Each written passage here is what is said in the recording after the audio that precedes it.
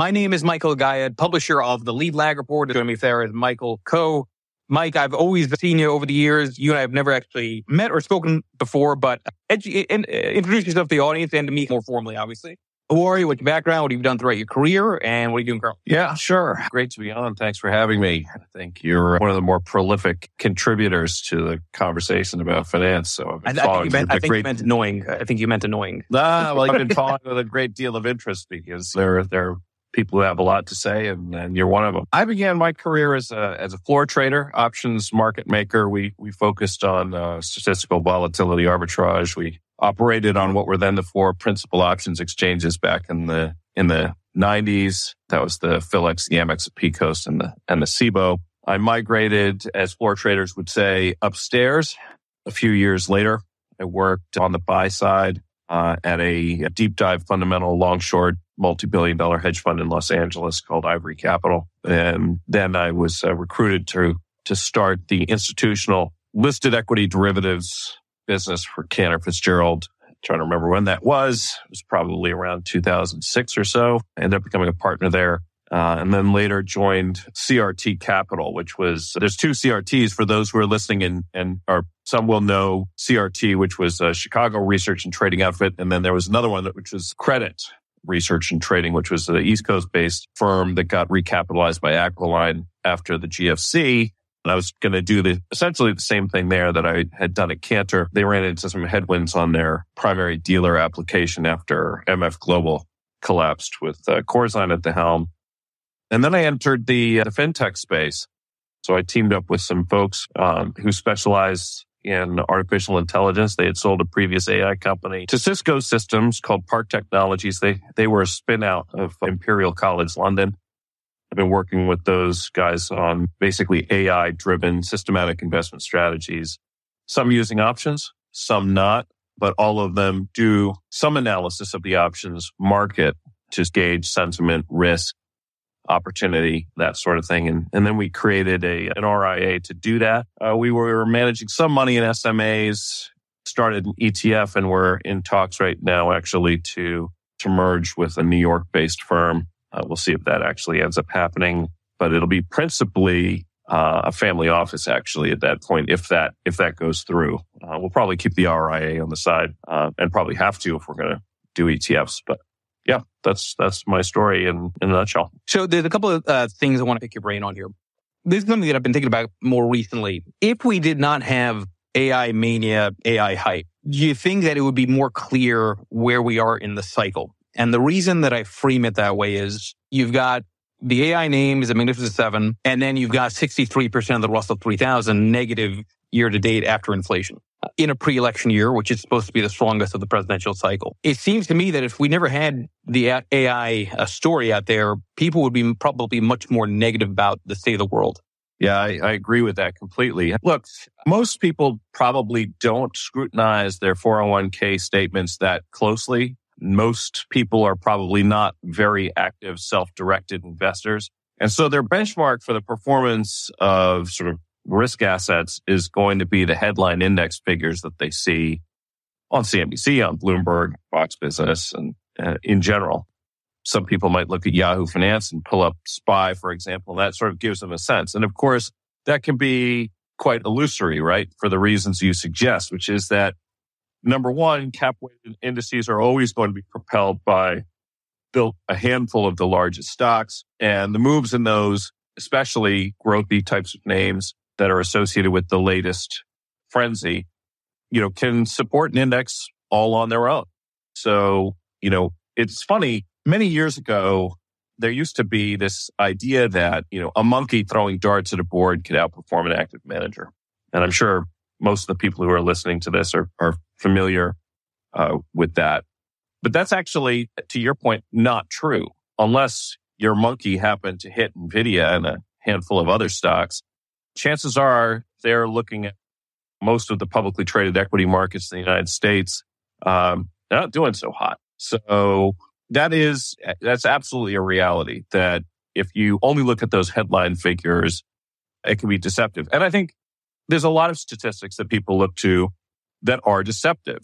And it's deceptive not because the number itself is a lie, although we can argue about whether or not the numbers are really legitimate, but also because those figures can lead people to a place where they think either that there is a problem or that there isn't one. And what I'm talking about here as an example might be something like inflation. So if you have a target rate of inflation of 2%, and everybody thinks that that's a good number for whatever reason, because 50 years ago, people agreed that's a good number. When inflation rises to 9, falls back to 3.5, people are comforted by that, right? Instead of looking at prices relative to incomes, things like this, and that ends up getting us to where this story leads us.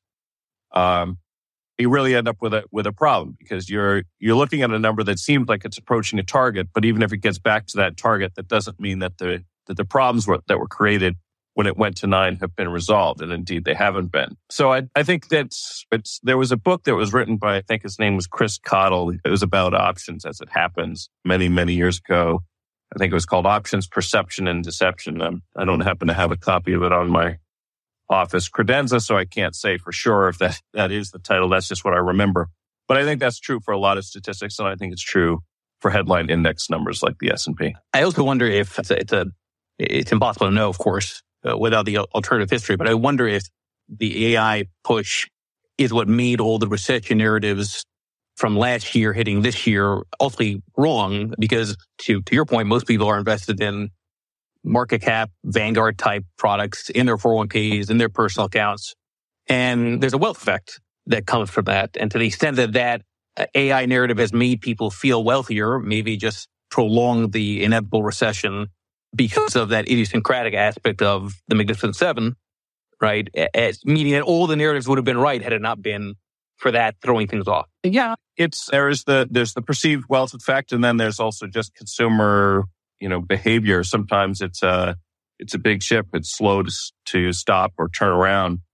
And as evidence of that, we can just look at levels of, say, revolving credit, right? Which just recently at all-time highs. That's evidence that consumers, even if they want to change their behavior, probably doesn't change that quickly.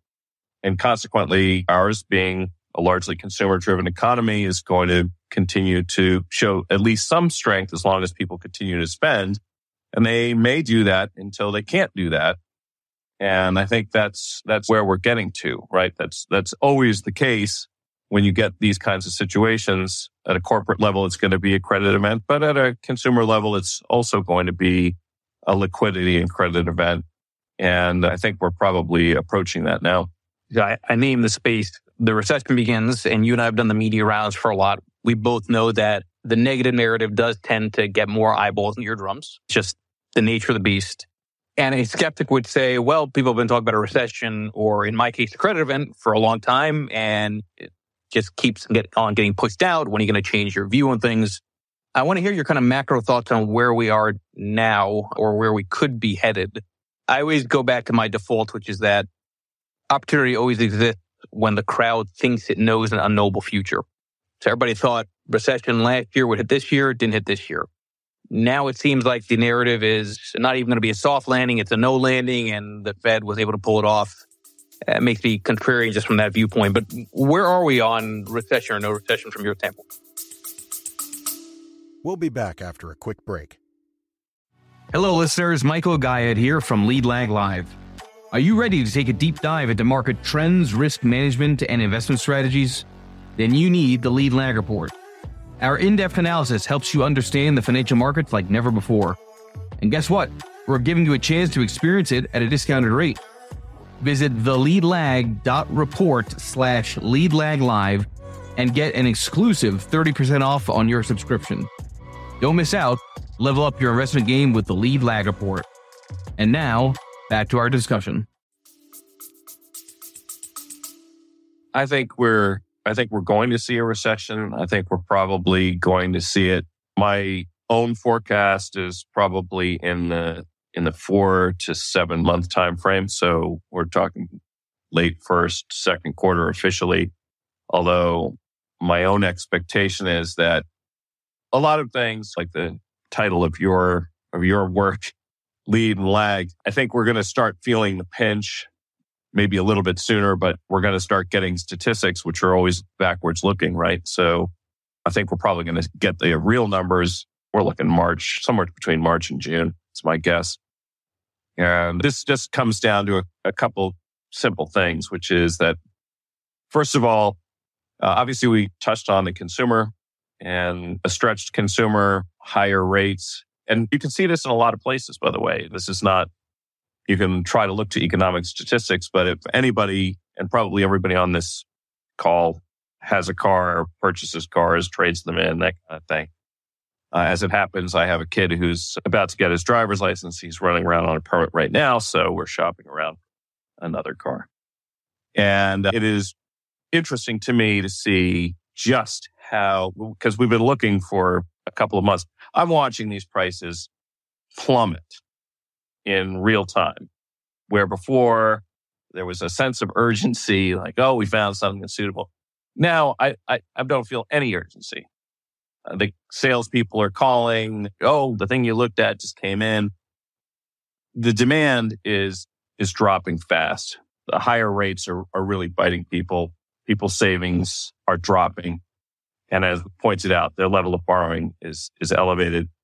And then you're going to have that same issue happening on the corporate side, right? A zero rate environment, it just keeps so many companies alive that would not be supportable in a real rate environment. And a lot of these companies are going to have to roll their debt over.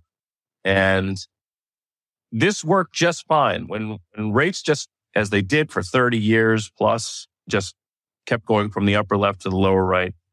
You could just roll your debt and take on more of it. And your interest expense didn't really rise because the cost of capital was dropping fast enough that you could actually just continue to borrow and borrow.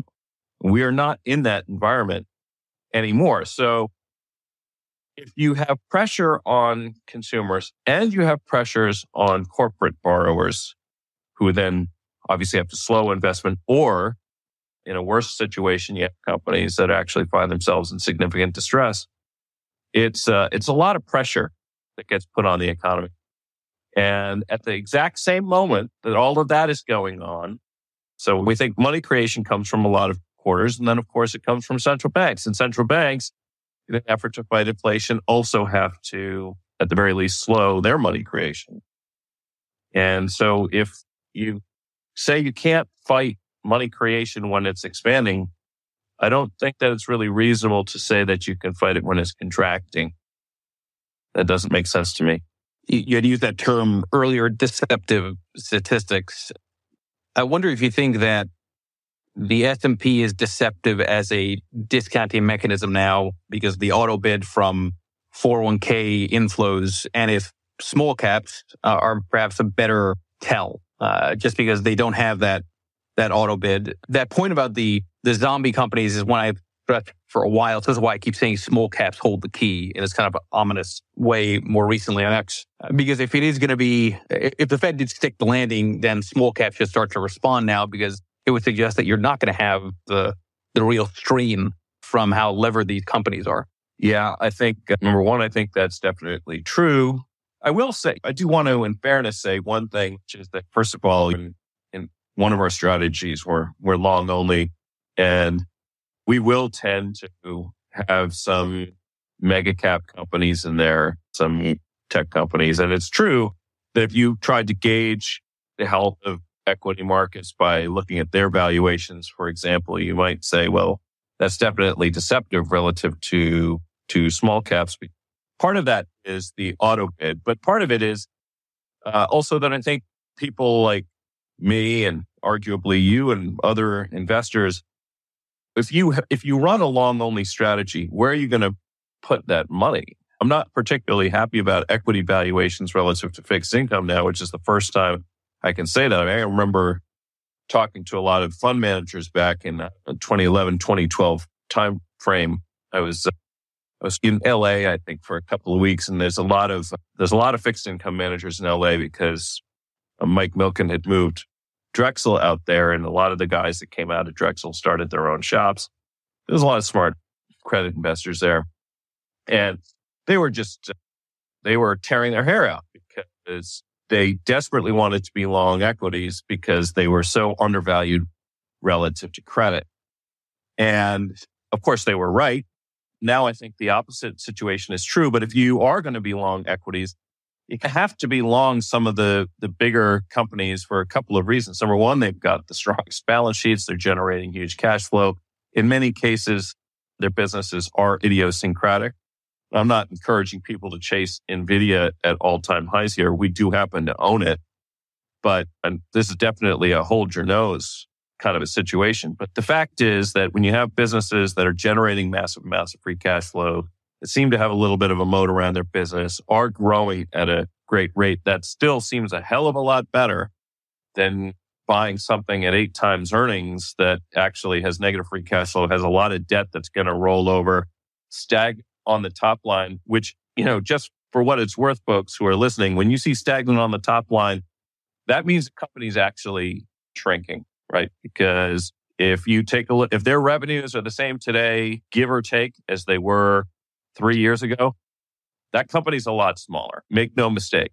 So it should be trading at a market multiple or a couple turns cheaper. It's a shrinking business. And if they also have a lot of debt and they're going to be rolling that over, they don't have a lot of free cash flow, it's a business that's severely constrained. So that's why you get these huge spreads in multiples. Part of it is the auto bid that you're talking about. People just, a certain percentage of their paycheck every 2 weeks gets dumped into the S&P, and it's going to be auto weighted to the biggest names. But there's some rationale to being in some of those stocks as well, I think. And actually, I'm curious what's going on with, I didn't happen to look, with Satya Nadella taking Sam Altman on. What's going on there? And Microsoft. Let's see. Well, yeah, that hits an all-time high. All right. So, that idiosyncratic, lot of cash flow, still growing type of story holds water simply because the alternatives aren't so great. So that's another point I would make. I do often sound quite bearish, but then people probably don't realize that for most of the stuff we do, we're long equities on balance. That's the nature of things. Yeah, don't get me started on that. People simply can't understand you can be bullish and bearish at the same time, depending on time frame. Mm-hmm. And then just because you're bearish doesn't mean that you're expressing a bearish path in your trading, right? In your opportunity set. Right. You can be bearish by being long equities by just being in utilities as opposed to tech, right? That's a bearish long only type of allocation. Okay, now I'll push back a little bit, and all those arguments are valid. When you look at historically these cycles where you have very concentrated momentum in a select number of stocks, that tends to be more towards the end of a bull market and towards the beginning of a bear market. You saw that in the run up to the tech wreck, 99, 2000. You saw that, I'd argue, in 2021, right? Small caps peaked around February with GameStop mania, and large caps kept on moving. Everyone said the large cap bear market started in November 2021. It actually started February for most stocks, way before that. This year has some interesting parallels to the 2021 dynamic. So while all that can be true fundamentally and from a rationale perspective, I do wonder if what happened this year is just another kind of classic warning sign that we're not out of the woods in terms of what I believe is still a bear market that we're still in. So, yeah, I guess I should probably elaborate a little bit on the comments I was just making, because part of the way I think about these things is, especially in long-only strategies, is that I tend to have a little bit of a barbell thing going on. An example would be we had Target and Walmart both reporting recently, and we were long both. Walmart, a name that I hold my nose because I just don't understand how a relatively mature business that, look, they're executing on digital and things like that, but still 29 times earnings. Now, there's a natural bid in companies like Walmart too, right? Because the family trusts tend to be net buyers. The company buys back its own stock. So situations like that. And then you have Target that's trading 13 times, not exactly the same business, but in the same space.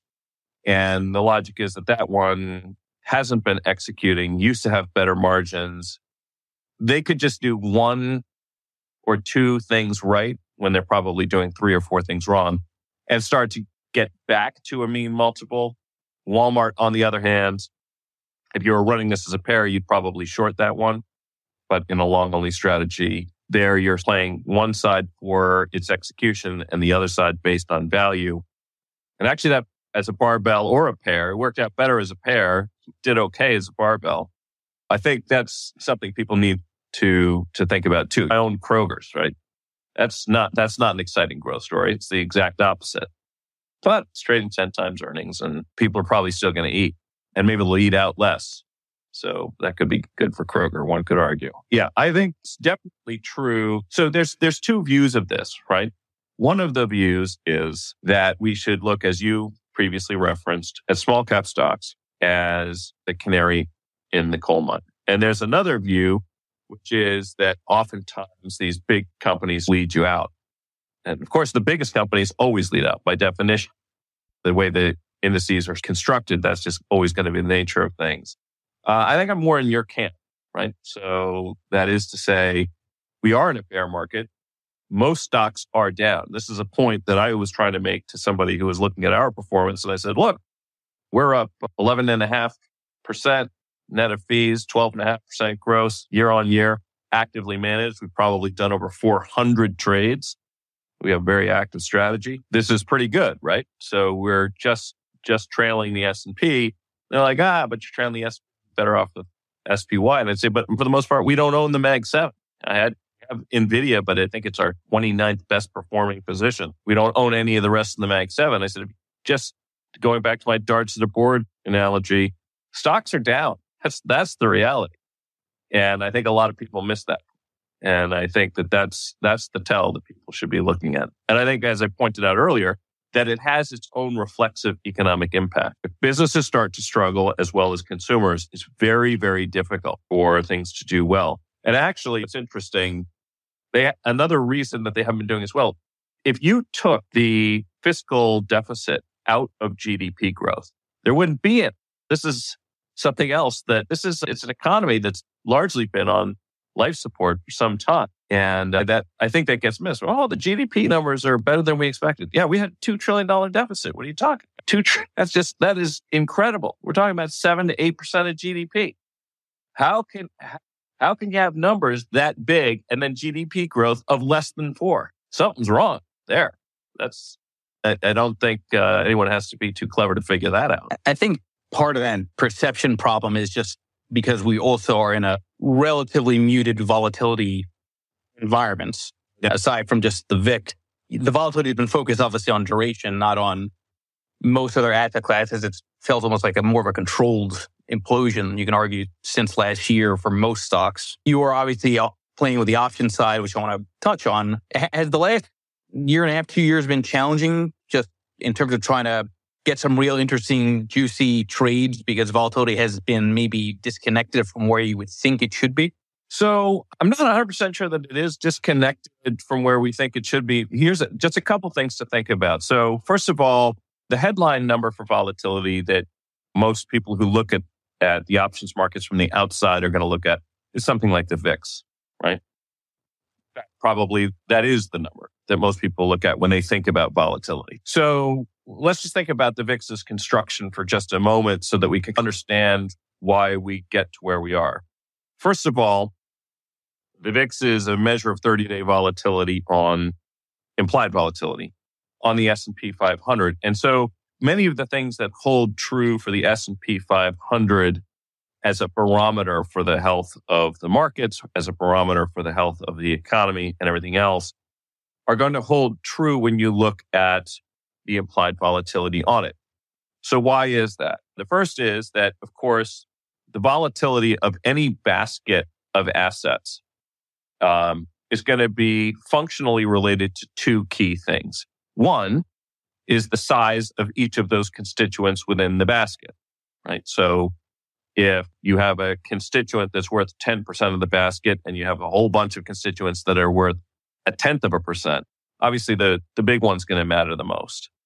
And that, of course, is true in vol as much as it is for the S&P itself. So what that means is that when you're looking at VIX, it's weighted heavily to the mega cap stocks at the top of the index. So that's all of the same names that we've been talking about. We're talking about Alphabet, we're talking about Apple, and so on. So those businesses, number one, have been doing better, and they weigh more in the volatility equation.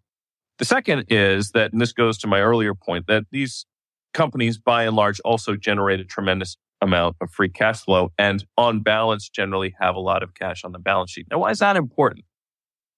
The reason that's important is because the more net cash a company has on its balance sheet, the less volatile, all else equal, the equity is going to be, right?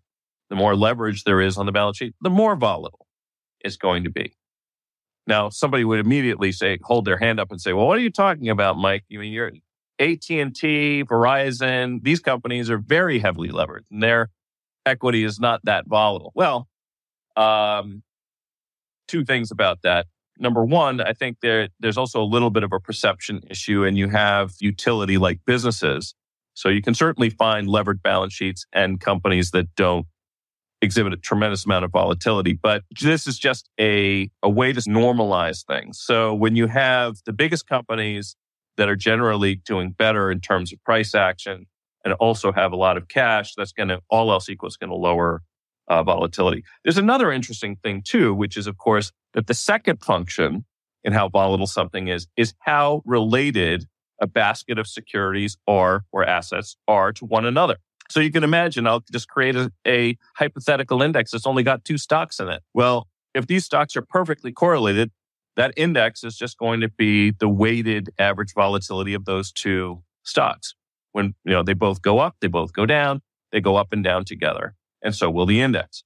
On the other hand, if they are not highly correlated, or if they're anti-correlated, the index is going to actually be quite quiet. So if you have one of the stocks goes up, but the other one goes down by a like amount every time, your index goes nowhere. And so volatility is muted.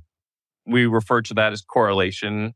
And the flip side of correlation is dispersion. The more dispersed the returns of a basket of underlying assets is, that basket is going to be less volatile, all else equal. And you actually alluded to the fact that there is this dispersion going on right now. You have stocks that are going down. A lot of them are going down. Most of them are going. And then you have a smaller number of bigger companies that are going up.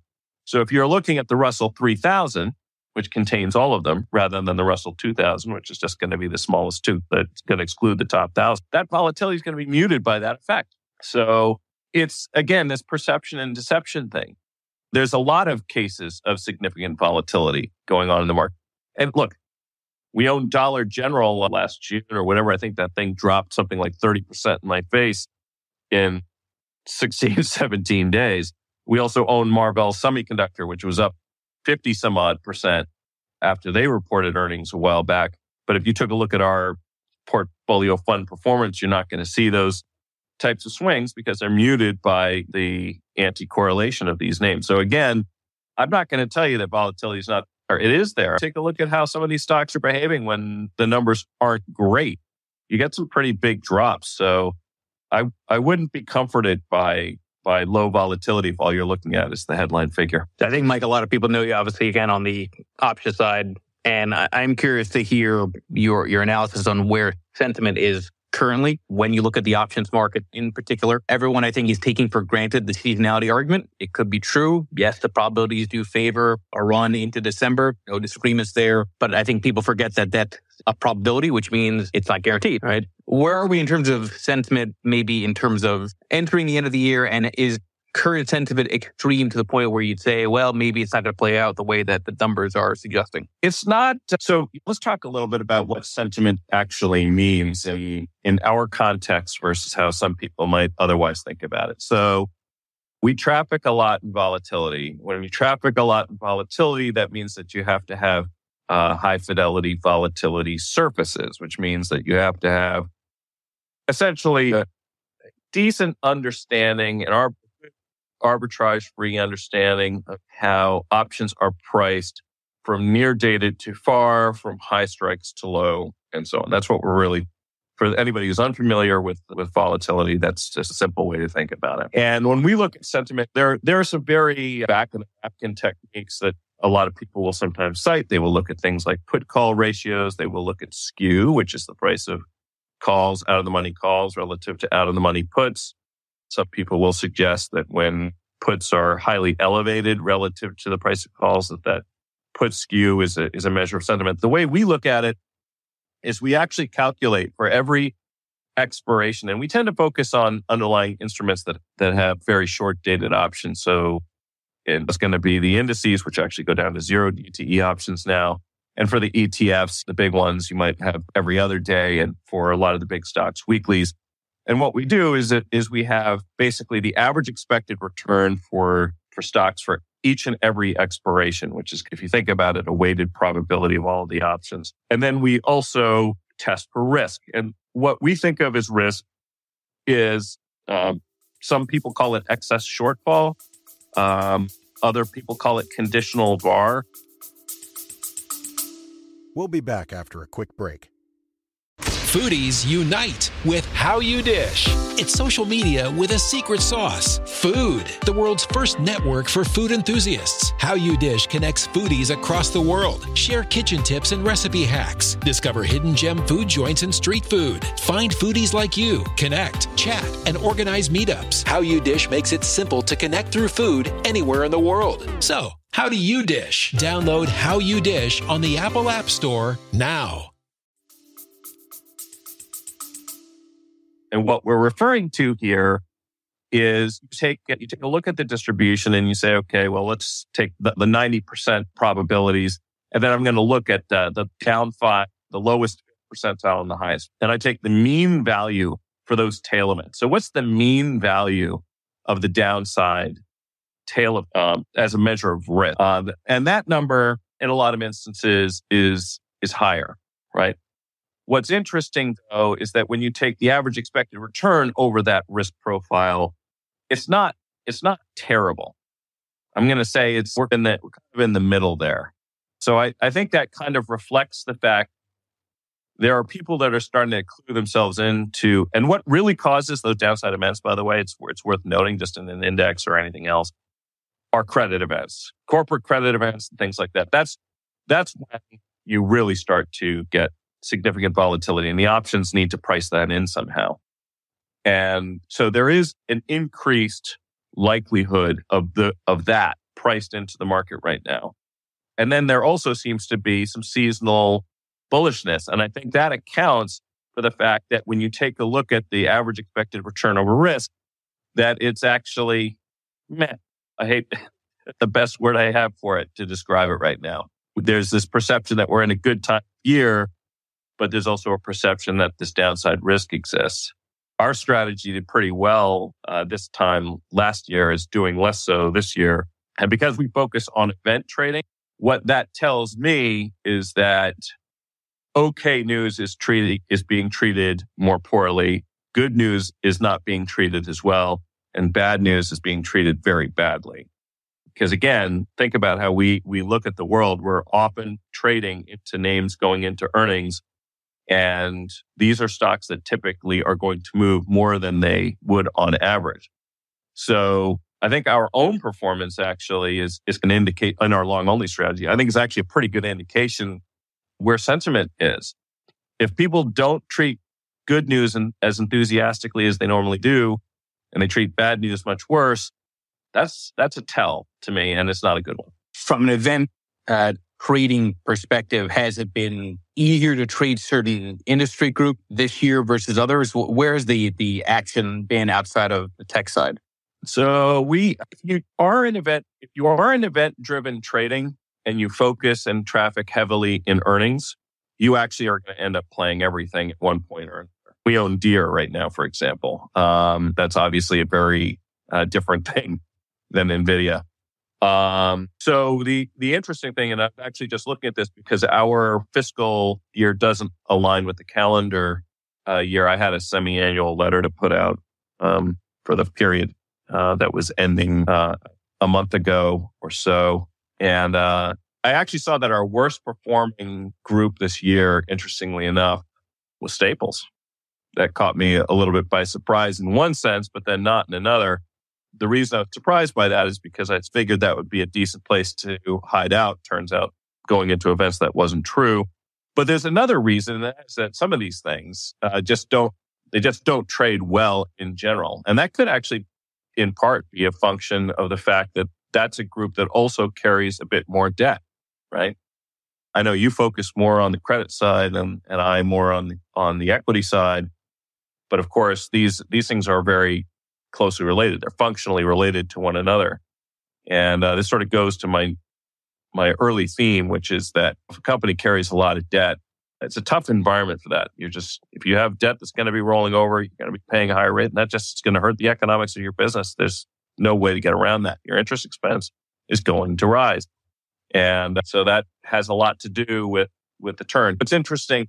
I was looking at this guy's financial technology platform about a week or two ago, and he had this sort of a radar that can track analysts' price targets for stocks through time. It almost looks, if you can imagine a car riding on top of a price chart, the beam of the headlights basically is the range of future price targets. And one of the things I found so interesting about it was that as I was watching that range, it bore such close similarity to Fed policy on rates. And that is that they're always lagging. They're always lagging the price action. I was never really that much into technical analysis when I got started in the business because I worked for a deep dive fundamental shop. And in the vol space, we were typically trying to run pretty close to delta neutral. So it wasn't really my business to try to traffic in short-term moves in stock prices like it is these days. But it is amazing how much truth is embedded in price. That's just another observation that, look, I'm a slow learner. It took me a long time to figure that one out. Luckily, the nature of the trading that I was doing in the early days didn't require it. So I wasn't punished for my ignorance. But it's something that people should really pay close attention to. There's a lot of truth in price. So watch out there. I got a little sidetracked on that. I don't know if I answered you. Well, that's actually a good direction because I think that's an interesting thread to pull on. I've asked plenty of other people in these spaces the question of whether they think markets have, oddly enough, maybe become more inefficient, largely because of the popularity of zero DTE options and because you have what I myself coined that term uneducated speculators, right? Post-COVID, where people are playing with options, leveraging things up, not even realizing how much risk they're taking or why they're doing what they're doing. Is there any truth to that? So there might be truth in price, but there might be also a lot more relative emotion. Yeah, so that's an interesting one. And this is a real area of interest for me because when we're looking at these vol surfaces, they are being impacted in ways large and small by all of the market participants. And there is absolutely no question that there were a lot of uninformed investors who rushed in with pandemic paychecks at the ready to deploy into derivative markets, oftentimes somewhat foolishly. I am a believer in the wisdom of crowds, and the reality is that crowds are going to have people who don't have the first damn clue. What's interesting, of course, when you deal with financial markets is that not every vote counts the same. What I mean by that is and probably a lot of your listeners are familiar with the book, The Wisdom of Crowds, but it's a concept that goes back to the 1800s where, sorry for boring people who know the story, but for those that don't, they were going to slaughter an ox, and the fairgoers were all permitted to come up and speculate on basically the slaughtered weight of this thing. And because fairs oftentimes were places where farmers would show their wares and the producers of meat products would actually go to buy these things. So you had a lot of informed people in the audience. You had a lot of uninformed people too, who just went for the fair, people who went for the games and the prizes or to see farmers take their oxes and see who could pull the most and all the rest. And what they found was that the collective wisdom of the crowd actually produced a remarkably accurate result. So that was the beginning of this wisdom of crowds idea. Now, a lot of work's been done on this since that time because a lot of people were fascinated by the results. How could a group of people, many of whom had no clue and many of whom made absurd guesses? You're talking about an animal that slaughtered ended up weighing half a ton, and there were going to be people in the crowd, maybe a 5-year-old said they thought it weighed 10 pounds. So nowhere close. So how could a group of people that had guesses so incorrect actually prove to be more accurate than most of the experts were? Now, more research on this, and I think a bunch of people at MIT are doing a lot of it, has revealed that this works in in a blind sense, but not in a sense where the crowd is really communicating with each other. So in this crowd, for example, you've been talking a lot. I've been talking a lot.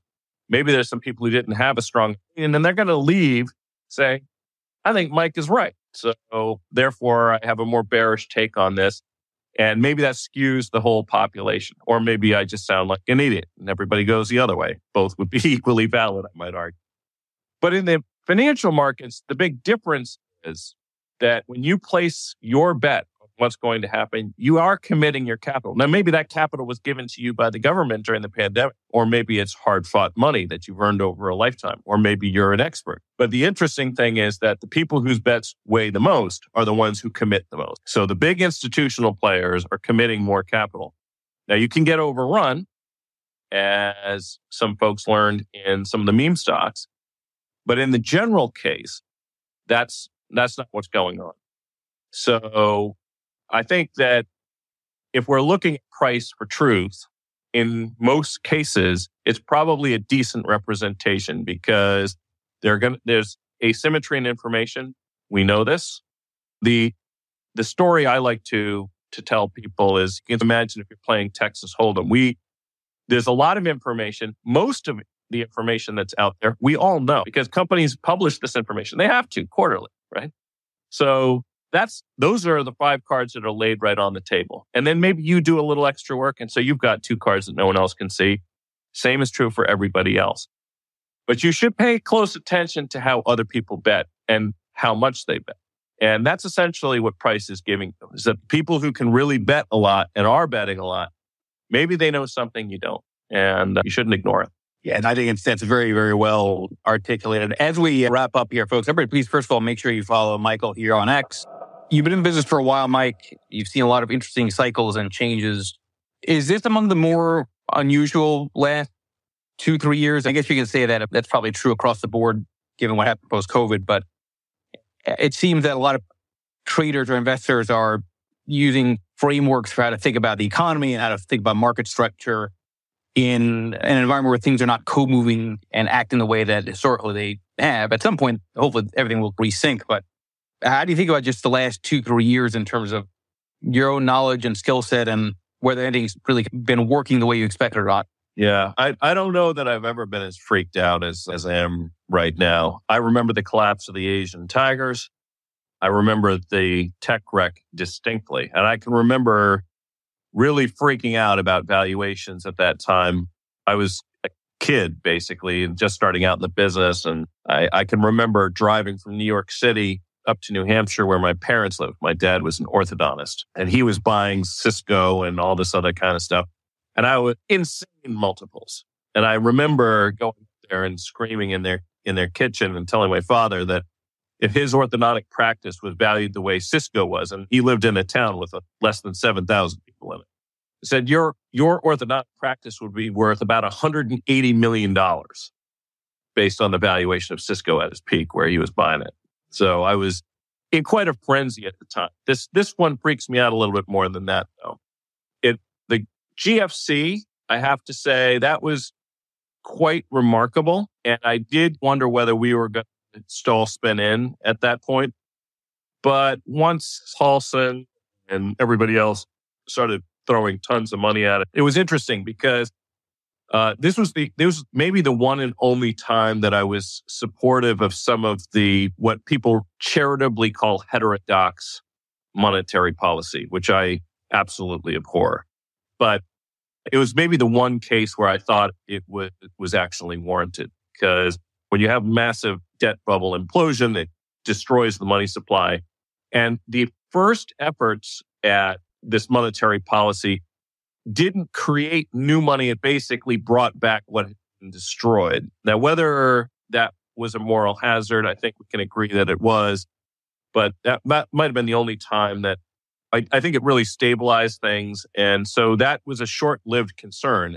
A lot of people saw this as an opportunity. It was more of a markets meltdown as a function of that monetary creation rather than what it could have been, which is, a depression.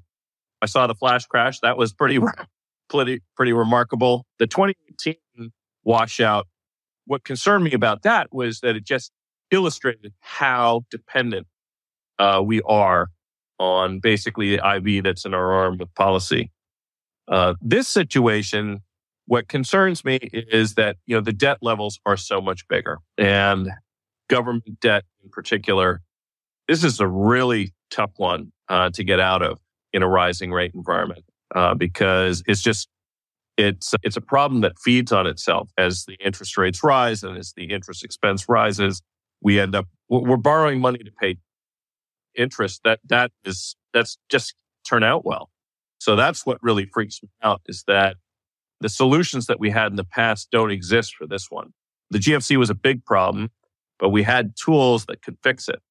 The tech wreck was a big problem, but more isolated than this one is. And that's why I'm freaked out here. But in fairness, if we don't make too many more mistakes, that's a tough one, by the way, because with the folks in Washington and other policymakers, but we do have an economy that has the capability to solve this, but it's getting a lot harder. That window is narrowing. It's tough. It's a tough environment. Yeah, and it's a global phenomenon, as we know. It's just the limits of maybe democracy and capitalism coexisting, and when you get elected for promising more, which just means keep on adding to that tab. Mm-hmm. That's right. Mike, for those who want to track more of your thoughts and your work, where would you point them to? Yeah, go ahead, follow me on Twitter. I write some articles for CNBC a couple a week. Probably, and I don't know. I kind of like what you're doing. Maybe I'll do something like that if I can find the time, or maybe you'll hear me and you talk more often if I get the invitation. But yeah, just follow me on Twitter, and I'll probably post links to work that I have that's in the public sphere. Again, everybody, please make sure you follow Michael Khouw here on X. I have another space coming up in literally 6 minutes. You'll hear this as an edited podcast in a couple of days. And Mike, enjoy Thanksgiving.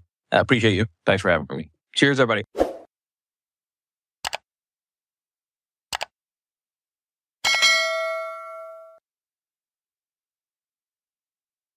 The content in this program is for informational purposes only.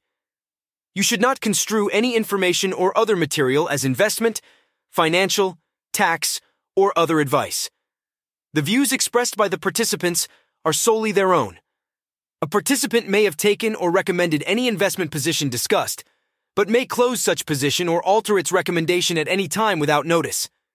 Nothing contained in this program constitutes a solicitation, recommendation, endorsement, or offer to buy or sell any securities or other financial instruments in any jurisdiction. Please consult your own investment or financial advisor for advice related to all investment decisions. Don't forget to follow at Lead Lag Report on X, Instagram, Threads, and YouTube, and check out the Lead Lag Report at www.leadlagreport.com. Use promo code podcast30 for 2 weeks free and 30% off to get access to award-winning research and anticipate stock market crashes, corrections, and bear markets.